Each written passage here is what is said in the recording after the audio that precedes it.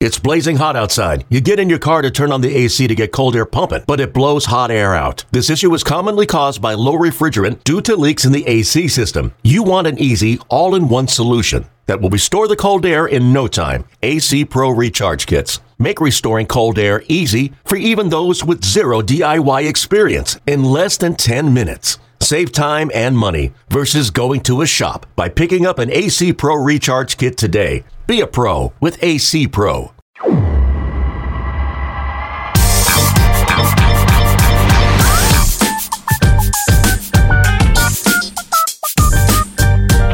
Welcome to the latest edition of the Show Before the Show podcast, the official podcast of minor league baseball. We are through the 2022 season, as insane as that is to think, and alongside, virtually, if not literally, Sam Dykstra. My name is Tyler Vaughn. Sam, how are you? What's going on? I am good, Tyler. Yeah, we are officially through all of the minor league season. Because of some scheduling stuff, we're recording this on Wednesday, which is the last day of the major league regular season, game 162 for everybody. So it's a little bittersweet to see that go by. We have the actual major league postseason to talk about, and we'll do that a little bit later here in this first segment. It's both an exciting time because the playoffs are coming, and Aaron Judge just hit homer number 62, and lots of discussion on that, none of which we will be having because it's a minor league show. But there's a lot of baseball in the air, but there's also like a lot of teams that are just no longer playing tomorrow. It's kind of all over. We still have the Arizona Fall League. That's just going this week, and we'll dive into more of that as that really gets going. We previewed that a little bit last week. But yeah, it's a weird feeling on day or game 162 day. Just knowing that all this excitement is still to come, but for a lot of people, it's over today.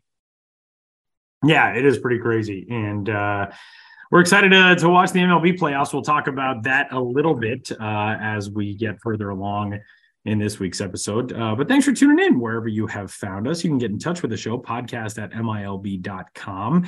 And as noted, we have wrapped everything up, which means that we have crowned champions in the AAA Pacific Coast League, International League, and the AAA level itself through the AAA Triple Championship in Las Vegas. This was cool. It was really neat to watch this event from afar and what it entailed for the four teams that traveled to Las Vegas, the two that made it through for the AAA National Championship. Sam, you were a little bit closer to this event, getting to watch it, as it happened in real time. I was occupied with World Baseball Classic stuff, but give us your reaction to the first edition of the AAA Triple Championship.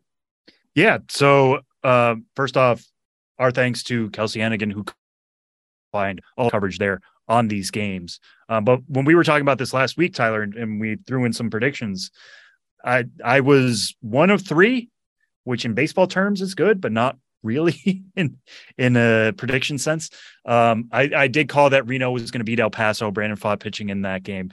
Did not necessarily call Jake Hager, who was the PCL MVP and Las Vegas native, going off in that game for Reno. It led to a call-up to the D-backs, so big week for him, for Jake Hager. Reno beat El Paso 6-2 on the PCL side. On the IL side, I wish I could go back a week and shake myself and say, why were you not believing in the Durham Bulls? The Durham Bulls, year in and year out, feel like they're contending for a title of some sort, whether it's the IL title, whether it's the old AAA National Championship, whether it was last year at the AAA final stretch, which was a competition that was kind of made up for the last 2 weeks of the season.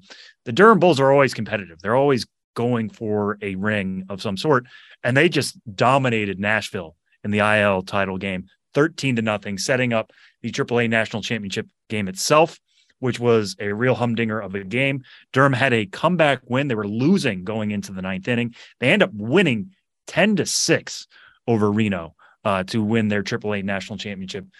Tyler, just looking back at the recent history of the Bulls, you go back to 2007, they were IL runners-up that year. They were IL runners-up in 2008, AAA champions in 2009, IL runners-up in 2010, IL champions in 2013. I could keep going, but they can – it's again, year in and year out, from 2017 to 2019, they were either AAA champions, IL champions, or IL runners-up.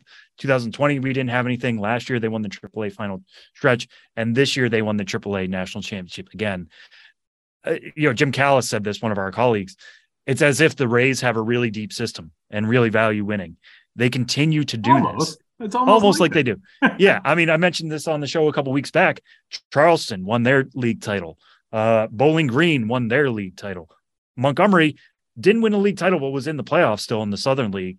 The FCL Rays lost in their championship series, but again, were competitive in a postseason, even at the complex level. The Rays know how to win at the minors, and they are in the postseason at the major league level now too. It hasn't translated to World Series success yet, but what has the Rays thing always been? It's been picking your matchups, developing guys internally, either trading them off for major league ready pieces or making them into potential superstars like a Wander Franco, or Randy Arozarena was acquired from the Cardinals, but was developed by the Rays to become, an all-star rookie of the year. Shane McClanahan is a Cy Young contender. He was drafted by the Rays. So this system of theirs really seems to really work, and they have another big piece of that puzzle with a AAA national championship, locking that in last weekend in Las Vegas. So it was really fun to follow from afar. This is a format I hope we see more of going forward. It was kind of cool to have everybody in one place, make it almost like an all-star game level event. Maybe people will hear more about this, get to know it a little bit better. You can't beat Vegas as a place to spend a long weekend.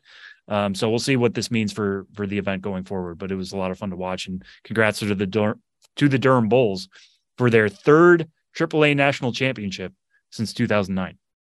Pretty amazing stuff from the Durham Bulls. And we have, as noted, arrived at the end of the minor league season, which means that we are seeing some of the final trickle of top prospects at the big league level. And the biggest name among those is a guy who was promoted right after we finished recording last week. Francisco Alvarez goes up to the New York Mets, a top catching prospect in baseball, a guy who we've been really excited about for the last couple of years. And I know the Mets fans are in meltdown mode at the moment after the series in Atlanta, but man, he is such an exciting prospect and somebody who really adds a new dimension to that lineup potentially going forward. Still very young, but could be on that postseason roster. Sam, what have you seen from Francisco Alvarez since he's gone up, and what do you anticipate over the next couple of weeks? Yeah, it was really interesting to see that they called him up when they called him up, because they called him up just in time for the Mets to face the Braves in Atlanta with the NL East title on the line. The Mets get swept. Now the Braves are in the driver's seat. We know now that the Braves have clinched the NL East, so it didn't quite go to plan. But here's a 20-year-old who, battled some injuries at AAA Syracuse, but got hot when he came back from his ankle injury, has plus power, has some of the best raw power in all of minor league baseball. And the Mets have had a giant hole in terms of right-handed hitting DHs. They've tried Darren Ruff. They acquired him in the trade deadline. They brought up Mark Vientos. Those guys aren't filling the problem. You bring up Alvarez. His ceiling is greater than those two guys easily. That's why we have him as the number one overall prospect. But he's a 20-year-old kid who's now all of a sudden taking major league at-bats against Max Fried, who is a Cy Young contender himself, a World Series champion. Kenley Jansen, he got some at-bats he got an at-bat against him. And, he's a World Series caliber closer. It's tough to be thrown into the fire like that. Started out 0 for 8. I know there were some people questioning, like, oh, should he have really been up the whole time? Then on Tuesday night, his first major league hit, guess what? It's a home run, 439 feet. Showed off the power that we all expected him to have coming into the season, that he showed at AA Binghamton, that he showed at Syracuse. He had 2 hard hit balls in that game last night. One was at 108.9 miles per hour off the bat. The other was 107.8 miles an hour off the bat for a double. Francisco Alvarez, as always, is going to hit the ball hard. That is his deal.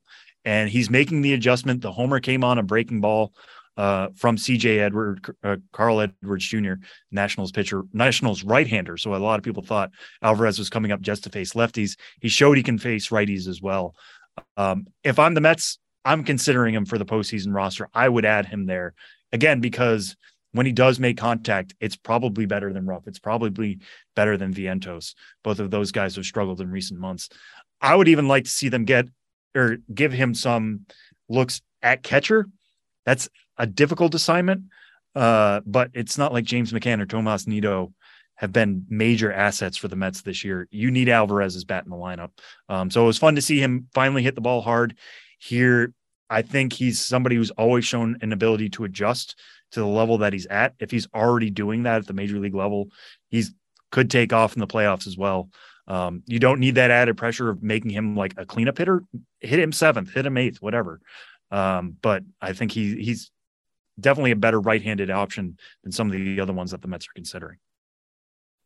Final strike for our de facto 3 strikes for this week's episode of the show before the show. Big League playoffs starting on Friday. Perhaps by the time you hear this, we will already be into game 1 of the wild card series, the American and National League. Different playoff format this year, of course.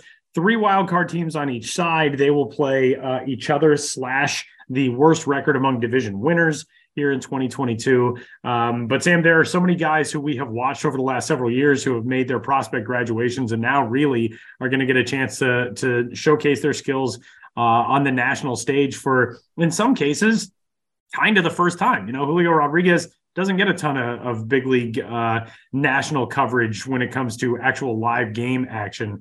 Who else are you excited to watch? Julio obviously is our dude. We have loved him for a long time, but who else is on your radar among recent or current or former graduated prospects who you're most excited to see?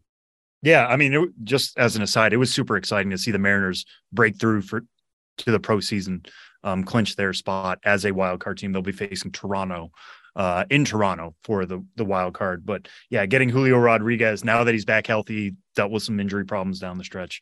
But this, the home run derby was essentially his like coming out party or getting everybody to know him party. But he's a big piece of that Mariners team. He's a big reason why they are going to the postseason for the first time in decades. So definitely going to keep an eye on him. You look at the Atlanta Braves, who we won't see until the NLDS round, but Michael Harris II and Spencer Strider are going to finish 1-2 in the NL Rookie of the Year vote. And by the time that comes out, I'm guessing that Harris is probably going to win over Strider just because he's such a solid everyday player. But man, it's been fun to watch both of those guys. Strider starting out the year as a reliever, moving into the rotation, being almost as dominant as anybody in the NL, despite him being a first-year player. Michael Harris II jumping from Double-A, becoming their everyday center fielder. And I mean that in every sense of both words. He's a really quality defensive center fielder. We knew that, but the bat has taken off especially well this year for Atlanta as well. That it's a big reason why they were able to eclipse the Mets. Just getting Harris even more comfortable with that team down the stretch, I think was huge. I don't think the moment's going to be too big for him. That's something we talk about with rookies is, yeah, you can be really good during the regular season. Now, all of a sudden the playoffs are here. Every game is huge. How are you going to react? Well, Spencer Strider and Michael Harris II have been with this Braves team all year long. They're the defending World Series champions. Every game they play has a big target on their back. So I don't think they're going to shrink away from that. One other I want to throw out real quick. Cleveland Guardians are playing the Rays in the 3 versus 6 matchup over on the AL side. Stephen Kwan has been a revelation this year for the Cleveland Guardians. We knew him coming into the year as being somebody who makes a lot of contact, who is fast, could be maybe a top of the lineup guy, just not a ton of impact. His power grew a little bit in 2021, but some places had him as a top 100 prospect. We didn't think he was going to quite be there. And then you look at where he's going to finish in the AL Rookie of the Year voting. He's probably going to finish third, right behind Adley Rutschman and Julio Rodriguez. I think Julio's going to win it. Rutschman's going to come second. Stephen Kwan, arguably a Gold Glove outfielder, perfect addition to the top of that lineup for Cleveland because of his contact ability, because of his ability to move around the bases. That's, the Guardians, I don't want to say quietly that they won their division. I don't think that's necessarily possible, but you look at who else is playing in the AL. The Astros have been a juggernaut all year. There's been obviously tons of coverage on the New York Yankees and their ups and downs and their ways back up. The Toronto Blue Jays are always somebody that people are paying attention to because of Ladd Jr., because Alek Manoah and Bo Bichette and that young core that they have. The Guardians kind of quietly, Andres Jimenez has been really good this year. Jose Ramirez continues to be Jose Ramirez. They have Shane Bieber as an ace level type guy. The Guardians can make some noise, and Stephen Kwan's going to be right in the middle of that. So games start on Friday in the Major League postseason, and that brings us to the end of Three Strikes for this week's episode of the Show Before the Show. We are so excited for our interview guests this week, our nationwide road to the show ambassadors. Anthony Volpe joined us first. Jack Leiter overcame a little phone issue to get on with us in the first few minutes of our conversation. But we had so much fun talking with these two guys who grew up together, former high school teammates, now a couple of top 50 prospects in the game of baseball. Anthony Volpe from the New York Yankees and Jack Leiter from the Texas Rangers join the show next.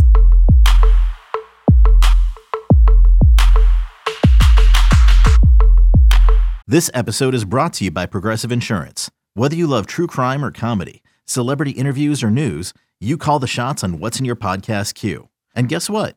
Now you can call them on your auto insurance too with the Name Your Price tool from Progressive. It works just the way it sounds. You tell Progressive how much you want to pay for car insurance, and they'll show you coverage options that fit your budget. Get your quote today at Progressive.com to join the over 28 million drivers who trust Progressive. Progressive Casualty Insurance Company and Affiliates. Price and coverage match limited by state law. Well, we are super excited to be joined on this week's episode of the Show Before the Show podcast by the number 5 overall prospect in baseball and a guy who made all kinds of headlines this year throughout a couple of stops in the New York Yankees organization. Anthony Volpe joins us from home in New Jersey. Anthony, what's going on, man? How are you? Hey, guys. Thanks so much for having me. It's so good to talk to you. We, throughout the season, we talked about you so much, and now to have you at the close of this season is really cool. It's, you get to start in pro ball in 2019. 2020 obviously is a bizarre season and lack of season on the minor league side. But over the last 2 years now, you've really gotten to get into the rhythm and the flow of a professional baseball career. And this year you make it up to AAA. And the excitement that surrounds your development and the things that you accomplished this year. Now that you're a few days removed from it, what does it feel like looking back on this 2022 season? Yeah, thanks so much for that. But I mean, I think in a lot of ways, I was super grateful to have the season that I had. And to, like you said, my development has been, I don't know if it's always been linear just with all the crazy things that have gone on in the world, but I think this season I learned a ton about myself, and there's so many people and so many coaches that and support staff and everything that helped me throughout the year and all the ups and downs. But like I said, I mean, there were a lot of ups and downs, and at the end of the day, when I look back and reflect on it, I'm super grateful to have experienced those because I think they're very much part of my development. Failure is really part of my development. I learned a lot about myself as a player and the person to just persevering through stuff like that and being able to get through that and just try and help the team win any way I could. Yeah, we want to get into that a little bit in a second here, but you brought up you learned a lot about yourself this year, moving from AA to AAA, now knocking on the door of the Bronx. What do you feel like you learned most about yourself? I think just having confidence in myself that after a slow start and getting off to, obviously you work super, super hard in the off season and you want to see results right away, like anyone does, to just knowing that I didn't really change anything about my approach, about my routine, about anything. So it just, like, looking back, gives me a lot of confidence knowing that I could go through failure and not getting the immediate results, but as long as I stick to the process and stick to what I feel like makes me be successful, that I don't really have to change. And to me, that gave me even more confidence that I was able to go through that mentally and still come out the other side and be able to, like I said, impact the game. Well, so pumped to be joined by the number 5 prospect in baseball. Hoping to be joined momentarily as well by the number 45 prospect in baseball, Jack Leiter, who was on the call for a moment and dipped out just now, but we're hoping to get Jack Leiter back here momentarily. Anthony, when you look back and to have the perspective that, like, the failure is the thing that helps you progress the most. Development is so rarely linear. That's such a mature thing to be able to have already in your mindset. Being somebody who is at the dawn of your career and is 21 years old, where do you think that came from for you to kind of be able to embrace the fact that, like, yeah, this isn't always going to be easy, but I'm not going to get super down on the fact that things don't go well constantly? Yeah, I mean, it's definitely probably like in the moment, it's definitely tough to kind of put in perspective. But I was, like I said, I'm super lucky to have, I mean, I was home for most of the year, so I had family that was always there that always helped me just throughout the season, just take my mind off stuff and help me, like you said, put things in perspective. But I'm super grateful and blessed to be part of an organization like the Yankees, where everything's first class, and they're there to help you develop. Like I said, I mean, we want to win every single day, and we did win a lot this year. But at the end of the day, we just want to become the best baseball players we possibly can, so we can help the Yankees eventually win a World Series and help impact them that way. But regardless of anything that was happening on a nightly basis in the games, the goal was always to improve. And I felt like there was a lot of days this season where the stereotypical results weren't there, but I felt like I was definitely improving and working on my objectives and improving in any way there was. So I always thought that the season was a success, even at the beginning when it wasn't necessarily going the way I wanted to. But like I said, I mean, I was super fortunate to have a lot of family and a lot of support there throughout the whole year. Well, we are pleased to be joined by a guy who you know extremely well and played some high school ball with at Del Barton School in Morristown, New Jersey, as Jack Leiter joins us as well, the number 45 prospect in baseball. For you two guys, got to be pretty cool. I mean, imagining watching a high school teammate doing the things that you guys are both doing has got to be amazing. Jack, you got us, man. Welcome to the show. Thanks so much for giving us some time. Yes, thank you so much. I'm really sorry about that. Yeah, I'm out here at Vanderbilt taking classes, and I was meeting with the professor, and I was thinking 2 p.m. Nashville time. That's I'm really sorry. I feel bad. No problem. Well, first off, Anthony mentioned to us that you were taking classes. What is the first off, what's like the study load like? What are you taking classes in? What was the professor meeting today? And secondly, going from like baseball mindset back into the academic mindset, how is that transition right now? Yeah, I mean, the class load is, I think it's a good way to keep myself busy, keep myself on a routine. And I was originally in 5 classes, a full course load for this fall. And being in the end of the season, we made a little playoff run. That was a little bit tough. So I ended up dropping it down to 4, which is I think much more manageable for me in the off season. And it allows me to focus, as much and more on baseball than I even want to. So it gives me a lot more time to, focus on making improvements in that way. And Jack, we were talking to Anthony about this a minute ago, but what was your biggest takeaway from the 2022 season? Because for Anthony, he had been in minor league baseball for a few years now, had that kind of foundation set. This was your introduction to a full season of ball. You get immediately thrown to Double-A Frisco, where you played all season. Now that there's been a little bit of time between the end of the season and where you are now, how do you kind of look back on what 2022 was for you? Yeah, I'm really grateful for 2022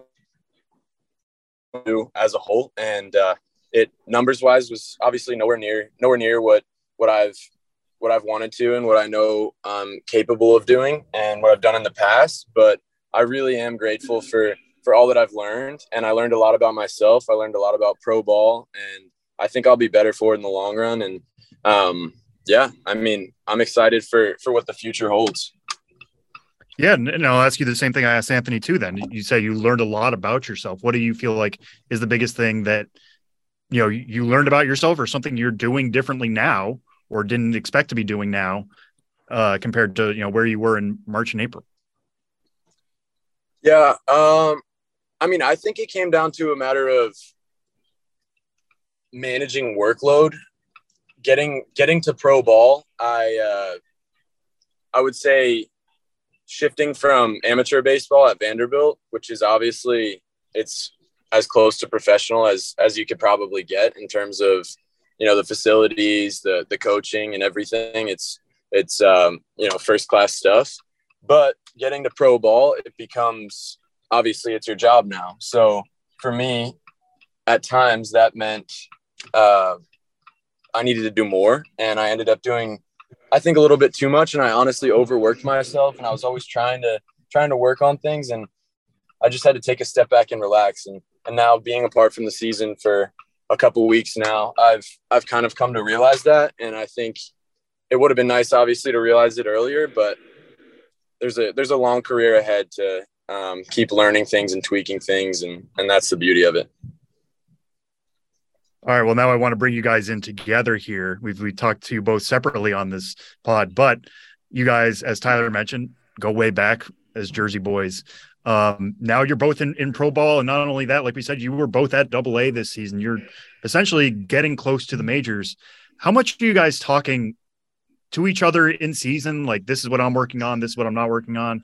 How much is it just checking in as friends? Like, what is your communication level when one of you is in Frisco, Texas, the other one is in Somerset, New Jersey? What was that like this year as you guys were both getting your pro careers going? Yeah, I don't know how Jack, I just feel like we obviously checked in throughout the season, but when we talked, it wasn't necessarily really too much about baseball, which I thought was cool. It was really awesome to see him and the rest of the family at the Futures game and experience that together, which was probably a baseball memory I'll have forever. But I think that's what makes our relationship and a bunch of relationships with all our friends cool, is that we obviously root for each other and follow each other, but at the end of the day, we're friends, and we're going to talk about stuff outside of baseball. And I think that helps me at least just compartmentalize everything and put everything in perspective. Yeah. And I would go off of that, and I would say it's nice to always have somebody there who, through baseball, but also through life, has been there since before all of this kind of developed. And we were just high schoolers, and honestly middle schoolers going into high school, kind of going through all that together. I think that's a really cool thing to have. And like he said, it's not always about baseball, and that's kind of honestly really nice. But when it is about baseball, I think there's a lot to learn. We're both in different leagues across the country, and seeing different things, playing in different circumstances, and we can kind of bounce some things off each other. So it's a really cool thing to have.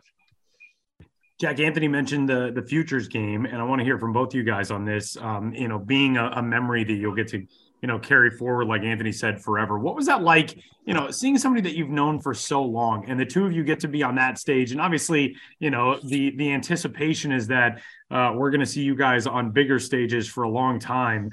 But the Futures game is really like that first major event in the professional ranks you can get to be a part of.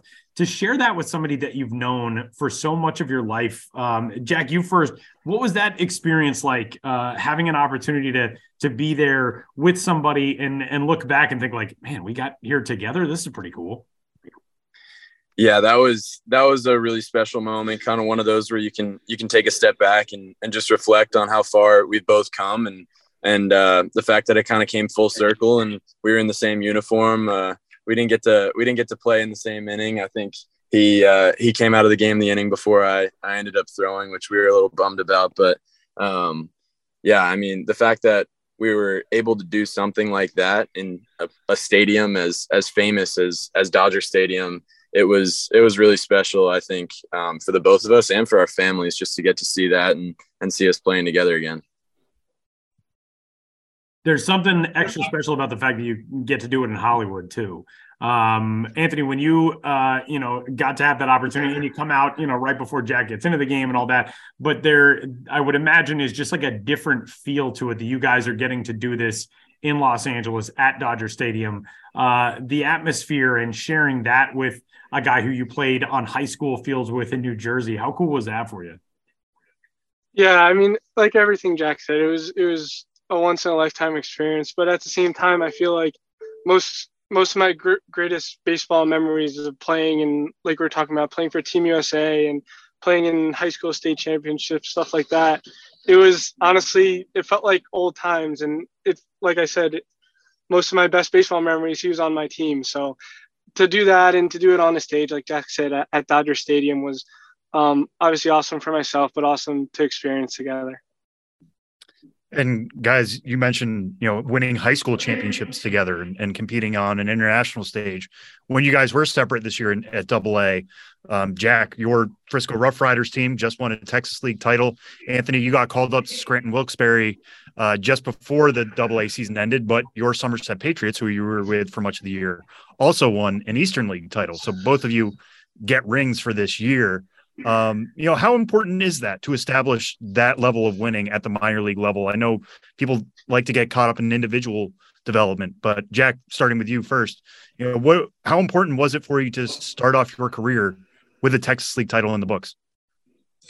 Yeah, it was an unbelievable experience. And it's like I said, the individual statistics were just not what I was expecting out of my first year, and it wasn't anything to panic about, and it's just something that I can look back on and learn from and continue to work on. But from a team perspective, I couldn't have asked for much more. The Rangers organization is obviously the only one I've been a part of, but I can't imagine it being much better than that.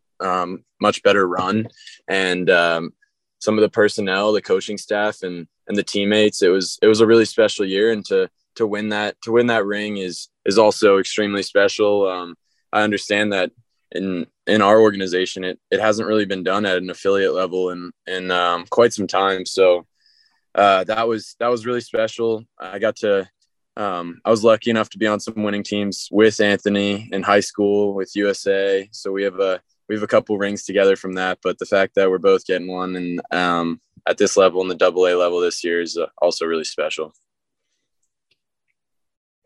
And Anthony, we were talking about this before we started recording, but again, you were with Scranton Wilkes-Barre, but you were coming home. You were going back to the New Jersey area just in time for Somerset to clinch. You got to enjoy the win with those guys afterwards. Does it mean a little bit more to you that it was the Somerset Patriots? It used to be an independent ball team, but a team right in your backyard. That's the team you get your first pro title with? Yeah, definitely. I think the Somerset Patriots, they mean so much to the community. And I know Mr. Calford passed away before he was ever really able to watch the Patriots become a Yankees affiliate, but just to know how much it means for the family, the Calford family, and like I said, the rest of the community was amazing, because it was in a way the community I grew up in. So to do it for, like I said, all the people that live in the area, and then also we worked so hard with the guys on the team, and the whole coaching staff was there every single day up until even before spring training, just working with us. And like we've said, I mean, the goal is always for development, but I think that's a big misconception about the minor leagues, is that we really, really wanted to win. And every single night we were going out there to compete and to try and win the games. And for it to come to fruition, to, like you said, end off with a ring, and for the way they did it in the championship series and the whole playoffs, and then obviously to cap it off with a 15-0 no-hitter was, I think, the perfect culmination of how the season went. We're obviously at some point going to see you guys squaring off with each other at a big league ballpark in the not too distant future. So we're going to start with you, Jack. If you're facing Anthony, what is the scouting report on how you try to attack somebody that talented in the box? And then Anthony, we're going to get the scouting report from you on Jack. Jack, you go first. Hey, give it to me, Jack. I got my pen and paper here. I mean, I think with a hitter like Anthony, with how talented he is and how quickly he can make adjustments, I don't really think there is a set scouting report. I think it kind of depends on, not just the week, not just the game, but the at-bat. I think he can make at-bat to at-bat adjustments. So it really is tough to, pencil in one thing like, slider down and away, because I've seen him hit sliders down and away, fastballs in, I've seen him turn on those. So I really think it's just mixing up your pitches, being unpredictable, and trying to keep him off balance, because that's the best you can do with a hitter like that. All right, Anthony, on the other side, if you're facing Jack, you know how talented he is. What do you try to do to counter what a pitcher that talented can do to attack you? Yeah, it's tough. I mean, everyone always asks me, but I always say I think Jack's the best pitcher I ever faced. But part of that goes to, I mean, we probably have probably maybe close to over 100 at bats against each other. That might be a little much, but every time I face him, it feels like he always gets better. So for me, I think he has probably the most electric fastball I've ever faced, and trying to get ready for that. And then he has, I think his curveball is probably the same thing, one of the best I faced. So for a hitter, I mean, that's a tough, those are two really, to have two plus pitches is really tough to cover. But for me, if I always say I try to not miss the fastball against him, and I'd always have to make a couple adjustments to get to his compared to an above average fastball. I have to make even adjustments off of that. But to have those two plus pitches, and I know he's always working on other stuff, is super tough to handle as a hitter. When you guys were in school together, did you talk about the possibility that one day you could be in the big leagues together? I mean, that's like, it's literally every kid's dream in some respect, to like, one day I'm going to be this professionally, one day I'm going to be that professionally. You guys get to grow up with close friends who you may reach your dreams together. Did you guys talk about that much when you were actually in school? I can go first on that one. I mean, I don't know if directly talking about being in the big leagues and, you know, the cool idea of facing each other or even playing with each other really comes up, because honestly, I think both of us like to take things, you know, as short term as possible, taking it one day at a time, how we could get better, how we can make each other better. And at the time we were both committed to Vanderbilt, and we were really looking forward to that and seeing how that would play out. And then we kind of went separate paths there. And now it seems like, you know, maybe they'll collide sometime soon. And that's a really cool thing too. But again, I think we kind of took things, you know, one day at a time. So talking about something like that's really cool. But the only way to make it happen is get better every day. Yeah, exactly. I don't really can even remember if we talked about professional baseball even when it was getting close to the draft too much. But it was always, like Jack said, it was playing together at Vandy and then doing stuff like trying to make Team USA. And it was always or make the All-American game, stuff like that. It was always super short term, and we just wanted to do everything we could to make those short-term goals be accomplished. And then obviously the main goal our senior year was to win the state championship, which we were able to do. But it was always, I think that's what even to this day makes what I like to do, just keep a lot of short-term goals and then work as hard as you can to achieve those. And then whatever happens down the road, it's all kind of fell into place up to this point. So not worrying about that too much. So that's what I do. But like, as a normal person, mine are like, I'm going to wake up and have a good sandwich today. And you guys are like, I'm going to get closer and closer to the big leagues. Anthony, I'll let you take this one first. When you guys were in school together, what do you think you learned from your high school days that you still sort of throw back to today? Like, what's a lesson that you've taken with you that you feel like is still something that's kind of a guiding principle or helps you in pro ball?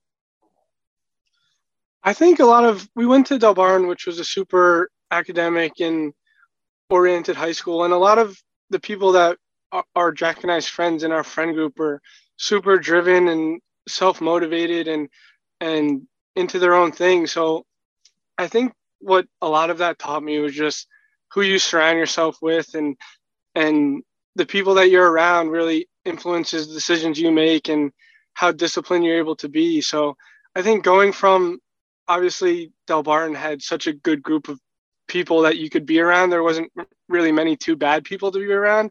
With just the level of freedom that you have in pro ball and the different guys you get exposed to, I think just knowing the type of people that I wanted to be around helped me a lot, and going forward really helps. Just keeps me around good people that help push me and help me become my best.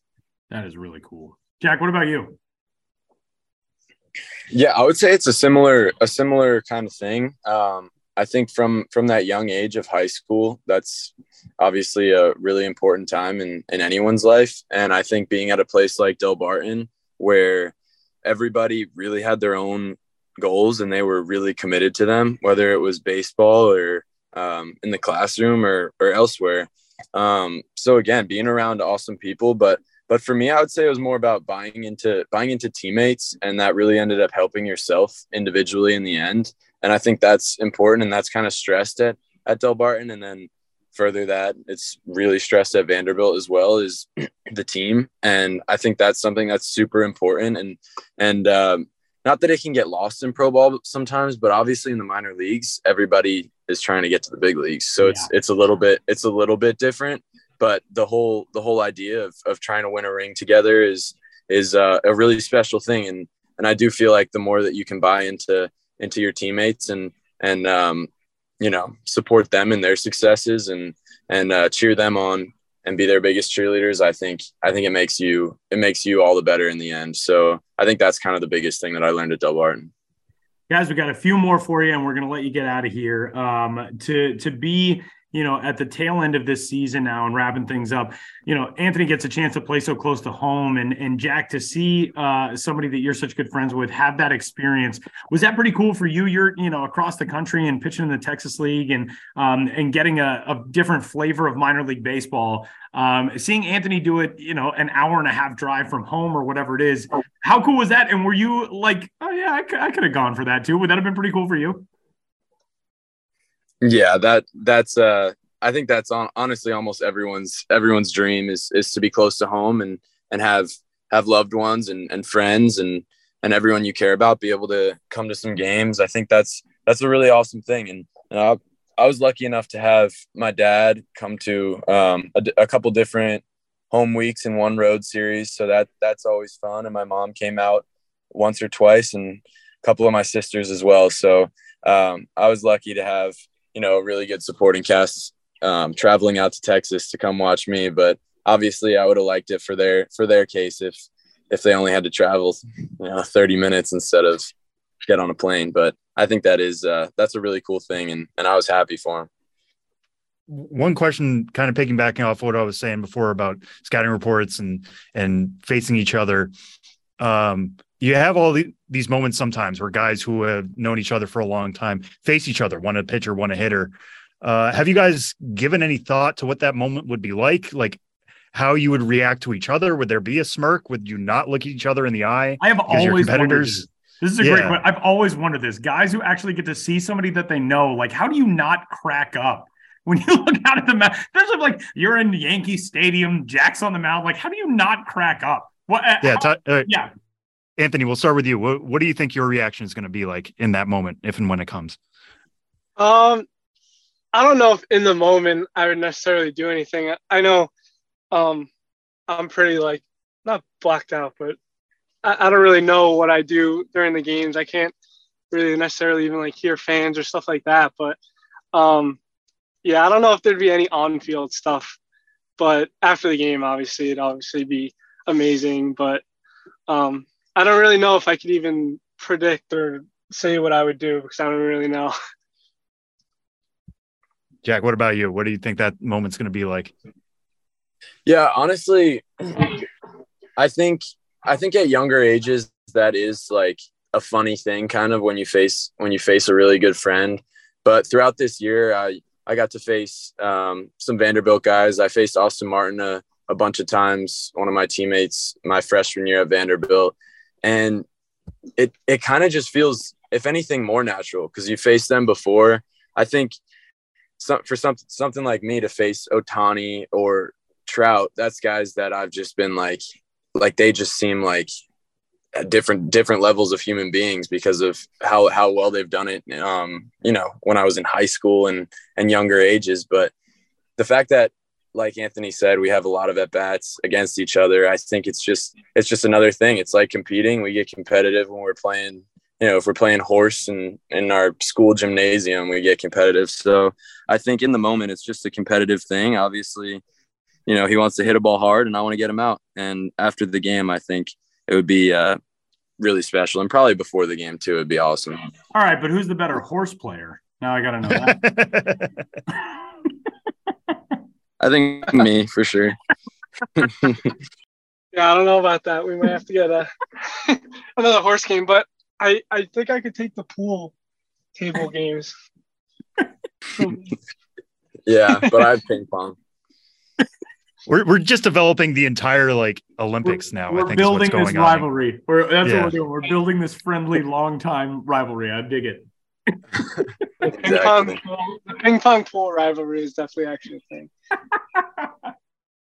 All right, guys. Well, before we can get to the moment where you guys are facing each other in the majors, you both have to get there. You're both closing in, being at AA and AAA. So we'll end on this one. Anthony, starting with you as the person who's been at AAA now and, is looking at a potential 2023 debut. What do you feel like are the finishing touches you need on your game to really prove to the Yankees, to, anybody watching, that you are major league ready? I think it's everything. I don't want to, even though like we were talking about short-term goals, that's obviously my huge short-term goal, but I just think my development, hopefully when I get called up, it doesn't stop there. I'm 21 years old. I don't think there's any 21-year-old, 22-year-old, 23-year-old that's reached their peak or reached their prime. So I just want to work on all parts of my game and really try and leave no stone unturned. And hopefully the day comes that I get called up. But like I said, that doesn't necessarily change anything with my mindset of always just trying to be better and trying to be that player that helps win World Series. And that's why I think Jack and I and all of our teammates are in it. So it's probably not the answer to say one thing that I need to work on. I just feel like as a player, I just always want to keep improving. Jack, what about you after getting a full season of AA ball under your belt? Yeah, I mean, for me, it's more about cleaning some things up. I think I'm always working on cleaning things up mechanically and becoming more efficient. And when I do that and continue to get stronger in the off season, it just always seems to be a little bit more effortless going into the next seasons. And I now know, I know what the AA level is like, and I've seen guys get called up straight from AA that I've pitched against and whether played with, faced, and I just know I've learned a lot this year, and I think putting that to work and seeing those results kind of come day by day is what I'm most looking forward to. Well, guys, this has been so much fun, and I know we've taken up a bunch of your afternoon, and we can't thank you enough for giving us so much time.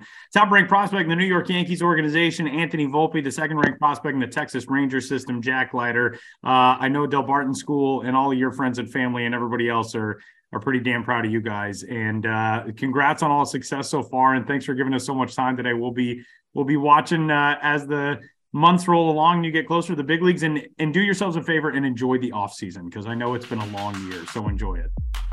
Thank you very much for having us. Thank you.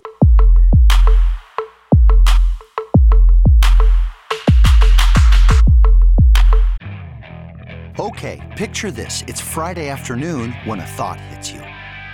I can spend another weekend doing the same old whatever, or I can hop into my all-new Hyundai Santa Fe and hit the road. With available H-Track all-wheel drive and 3-row seating, my whole family can head deep into the wild. Conquer the weekend in the all-new Hyundai Santa Fe. Visit HyundaiUSA.com or call 562-314-4603 for more details. Hyundai, there's joy in every journey. A huge thanks to our nationwide Road to the Show ambassadors, Anthony Volpe and Jack Leiter, for joining us today. That was a lot of fun. That was a very cool conversation to get to have with those two guys. And we move along and are joined by our true Northern star in the business of minor league baseball world, Benjamin Hill, who joins us. Who says Northern Star? North Star. Hi, Ben. Well, a North Star would by default be northern, probably the northernmost star. And I don't know how the geography plays out right now, but I might be the northernmost person on this pod. No, Sam's in Manhattan right now. He's further north than me. Yeah, sorry. I don't know if you want to call me a star, though. Yeah, sorry. So you are the, yeah. Oh, I do. I always want to. Okay. Well, Ben, it's a quiet time of year. Minor league season has come to a close.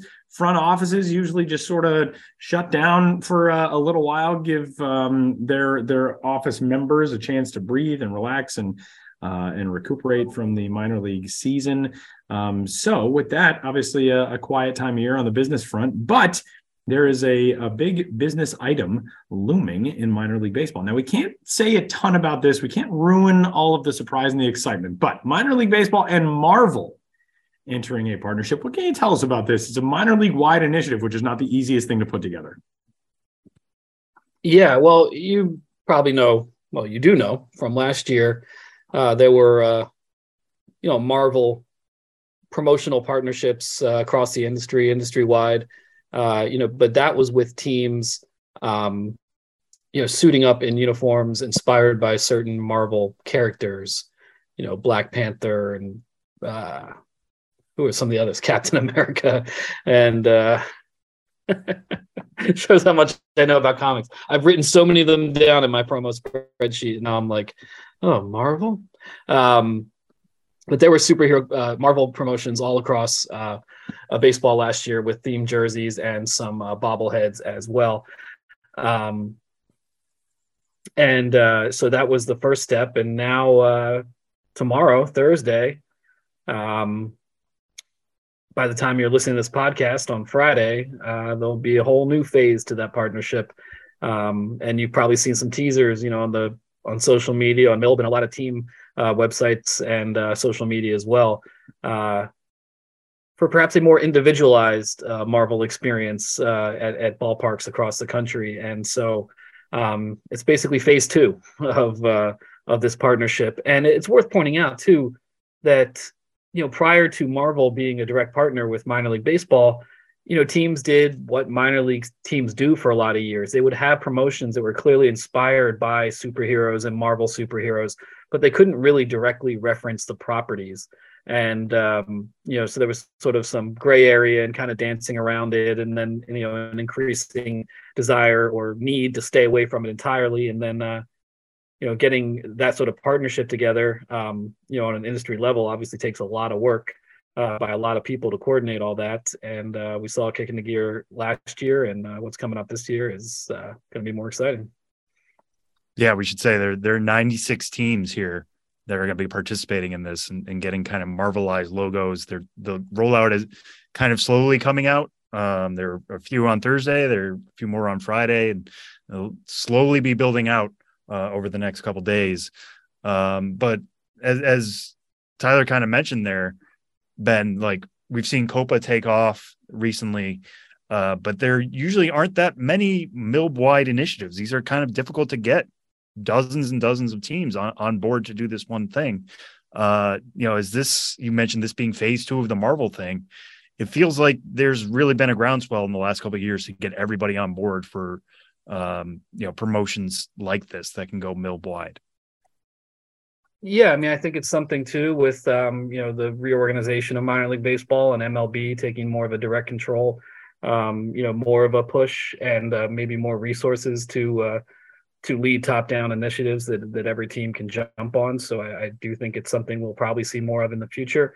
I'm all for. We've always talked about, in a lot of ways, the basis for my whole career has been, it's a steal this idea industry. So on one hand, ideas taking off across the industry are nothing new, but I think, and it still will continue to happen in an organic way with a lot of things where one team does something and another team picks it up. But we also might see it going from the other direction now with more of a top-down buy-in as well, in addition to the traditional bottom-up and growing nature that a lot of promotions have. I think there's room for both of them.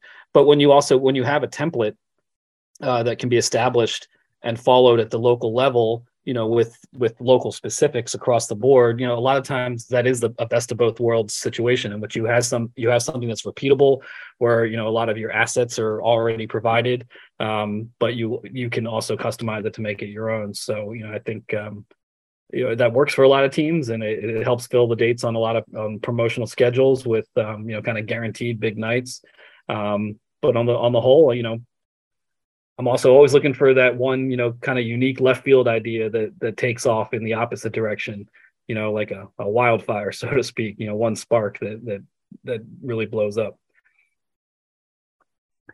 Ben, we have the dawn of a very interesting era in baseball that has come over the last couple of years with the rise of the Savannah Bananas, who are technically on one hand are a collegiate summer league team and on the other hand, are really kind of becoming the baseball version of the Harlem Globetrotters. And they announced their tour schedule for this upcoming stretch, which includes a lot of minor league ballparks.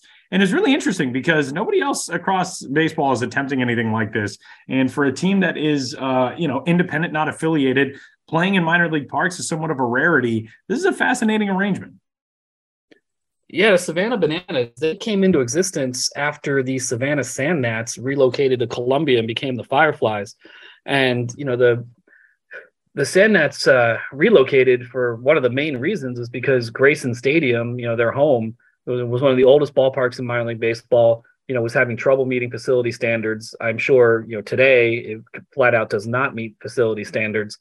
It was not a place for the long-term future of minor league baseball. And when the Sand Gnats left, there was this feeling of, what's going to set up shop at Grayson Stadium? I mean, the Sand Gnats weren't drawing well.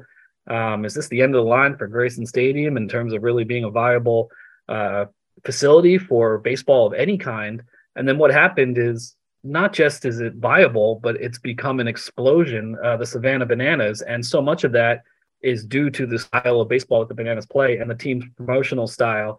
If you're listening to this right now, you're almost certainly familiar with the Savannah Bananas at this point, led by Jesse Cole, who has been in the baseball world for a long time. I remember meeting him at industry events years ago when he was with the Gastonia Grizzlies and was always a creative, risk-taking mind.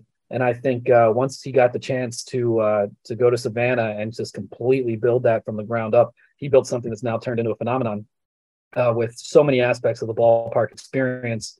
That go viral, so to speak, but that are also super fun, at the ballpark itself. They had Bill Lee at age 70, whatever, pitching for the team this year, really crazy walk-up music and dances and routines, players riding onto the field on horses, all sorts of just insane stuff. And it's not something that you now have to go to Savannah to enjoy. In the past, the team has done, some road games or kind of mentioned, hey, we're going to this ballpark for, a road series. They've done this in the past where I remember they picked Hank Aaron Stadium in Mobile and said, hey, we're bringing the Bananas here. And that was like a big deal. We're bringing them to a different place. But now it's a whole nother level. They announced the Banana Ball World Tour on Tuesday. And that includes minor league ballparks, across the country throughout this Banana Ball World Tour schedule. And it starts, I believe, in February, goes well into the summer, and it's mostly weekend games. And obviously these are going to be dates when the minor league team in question is out of town. So now you have minor league baseball ballparks hosting baseball for essentially a barnstorming Harlem Globetrotters-esque summer collegiate team. And, for all the time I've been, covering minor league baseball, this kind of thing is not existed, and it shows just how popular the Bananas have become, and the demand for the product they have. That's that they can now take it all around the country, and I almost guarantee you they're going to get really big crowds for these games as well. And it does come with the caveat, and this is not an insult. It's just an apples to oranges sort of thing, or an apples to bananas sort of thing, or however you want to say it. A lot of what the Bananas do just cannot exist in a minor league baseball world, because for as, zany and irreverent as minor league teams can be, have been when it comes to promotions, they cannot compromise, the player development going on. The Bananas can compromise that. They can do all sorts of stuff in game, on the field, throughout the entire time that really does not have any sort of translatable option for for a minor league baseball team. So it provides a chance just to have a huge, blank slate to just say, how can we make literally every moment really fun and entertaining? And I've seen some people say, like, are the Savannah Bananas like the future of baseball? And I think, like, no, I don't think so. Because if every team played all crazy and zany and the competitive aspect wasn't there, and how are you going to follow a bunch of teams playing like that as your primary baseball entertainment? I don't feel like it's that at all. I think what the Savannah Bananas are the Savannah Bananas. And is there now, I think, a possibility for other type teams to come about who adopt this style on a summer collegiate or particularly independent level? Yes. But, it's it's the same reason why the Harlem Globetrotters, the NBA never became a league of Harlem Globetrotter type things. I mean, I think at a certain point, you want to reduce the showmanship and the clowning around and have it just be the world's best athletes going at it. And you need the minor league baseball landscape to develop the world's best athletes and then Major League Baseball for them to actually play. So it's just a totally different style, a totally different thing. And I think it's going to be an interesting experiment to see them, tour this all over the country for months at a time, and to expose so many more people to this style of play. I've still never actually seen a Savannah Bananas game, so I'm going to try to make sure I do that in 2023 in some capacity. And I think this is something obviously we'll continue to cover. Hopefully have some guests related to the Bananas, maybe get Jesse Cole on the podcast. Hopefully, again, we can hopefully attend some of these games and report on the experience of what it's like at a minor league ballpark to see the Bananas. But a really unique thing. And if you didn't see their announcement, check it out, on their website, on Twitter.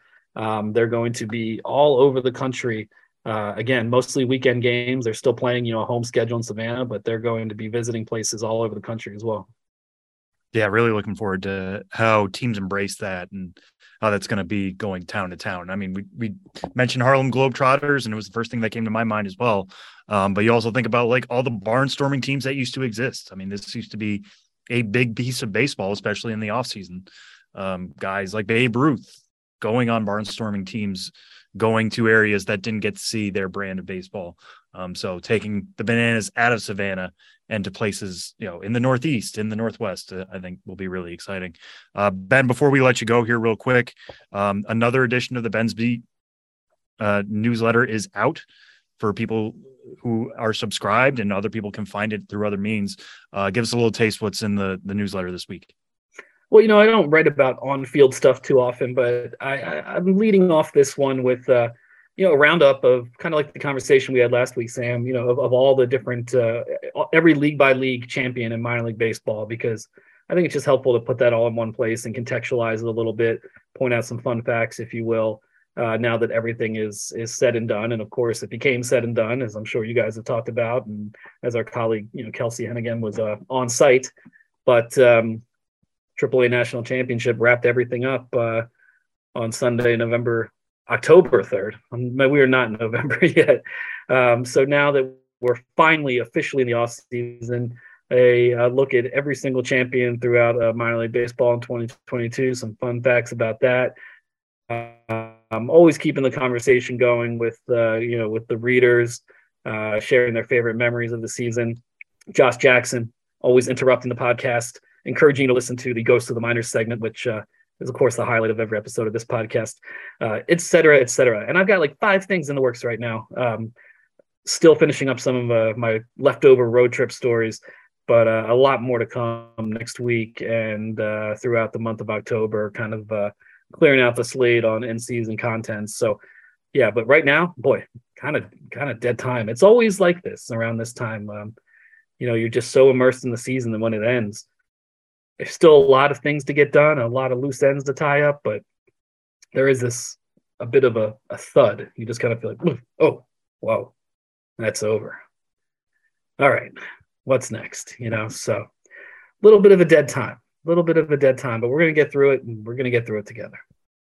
Benjamin Hill is on Twitter at Ben's Biz. He's on Instagram at the Ben's Biz, and you can find all of his stuff, of course, at MILB.com.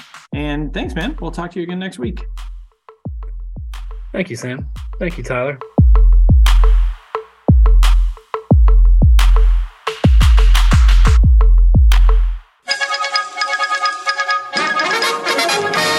We interrupt this podcast to bring you another thrilling edition of Ghosts of the Minors. Now, here's your correspondent and host, Joshua Jackson.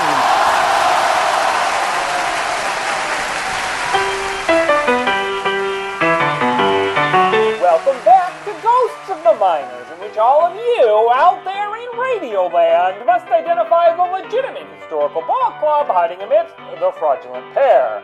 One was in the ballpark, the others were nowhere close.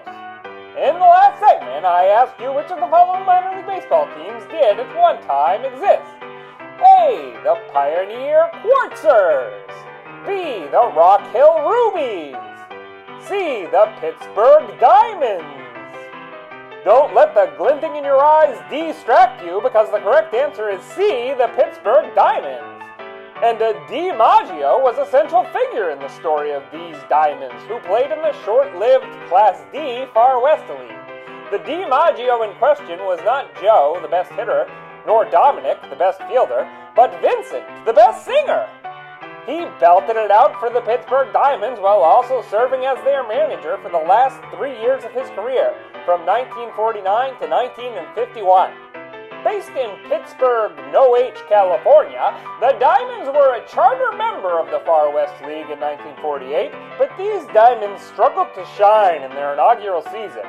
In fact, they had so many defects that by the last month of the campaign, they couldn't show their faces within 80 miles of their home ballpark. By early August, they relocated to the town of Roseville in order, as an Associated Press item put it, to remedy an empty feeling at the box office. But the Diamonds were no sharper there, going into the books as victims of the Far West League's first no-hitter thrown by Bill LaThorpe of the Santa Rosa Pirates on August 5th, and finishing the season 38-71 in last place. Yes, those Diamonds were buried way down in the mines. But then came DiMaggio in the Diamonds out of the mines and back to the Pittsburgh town in Contra Costa County, were contra to every other team's chances of winning. The 49 team trounced the whole circuit, finishing the regular season with a league best 84-63 record and steamrolling through the playoffs to put the Diamonds on the crown, or the crown on the Diamonds. Long they did not reign, though, as the Diamonds Club was in the middle of the deck for the next 2 seasons. In January of 1952, Far West League officials met in Redding, California, home of the 1951 champion Reading Browns, and called it quits, citing economic hardships for most of the Loops teams, as well as a shortage of available players due to the Korean War and the draft. An independent team, calling itself the Pittsburgh Diamonds, gave it a go in the Pacific Association beginning in 2014, but not even a handful of games featuring Jose Canseco over 3 years could bring the Diamonds back their luster. And that's how the Diamonds got cut. Now, on to the question for next time. Which of these teams was a real specialist in the minors of yesteryear? A. The Kirksville Osteopaths. B. The Beverly Hills Dermatologists. C. The Hartsdale Cardiologists. Want to know the answer? Get a referral. Or tune into the next Ghosts of the Miners. But for now, you'll have to excuse me. My producer Ben Hill is looking for fall foliage, and all I've got is saran wrap.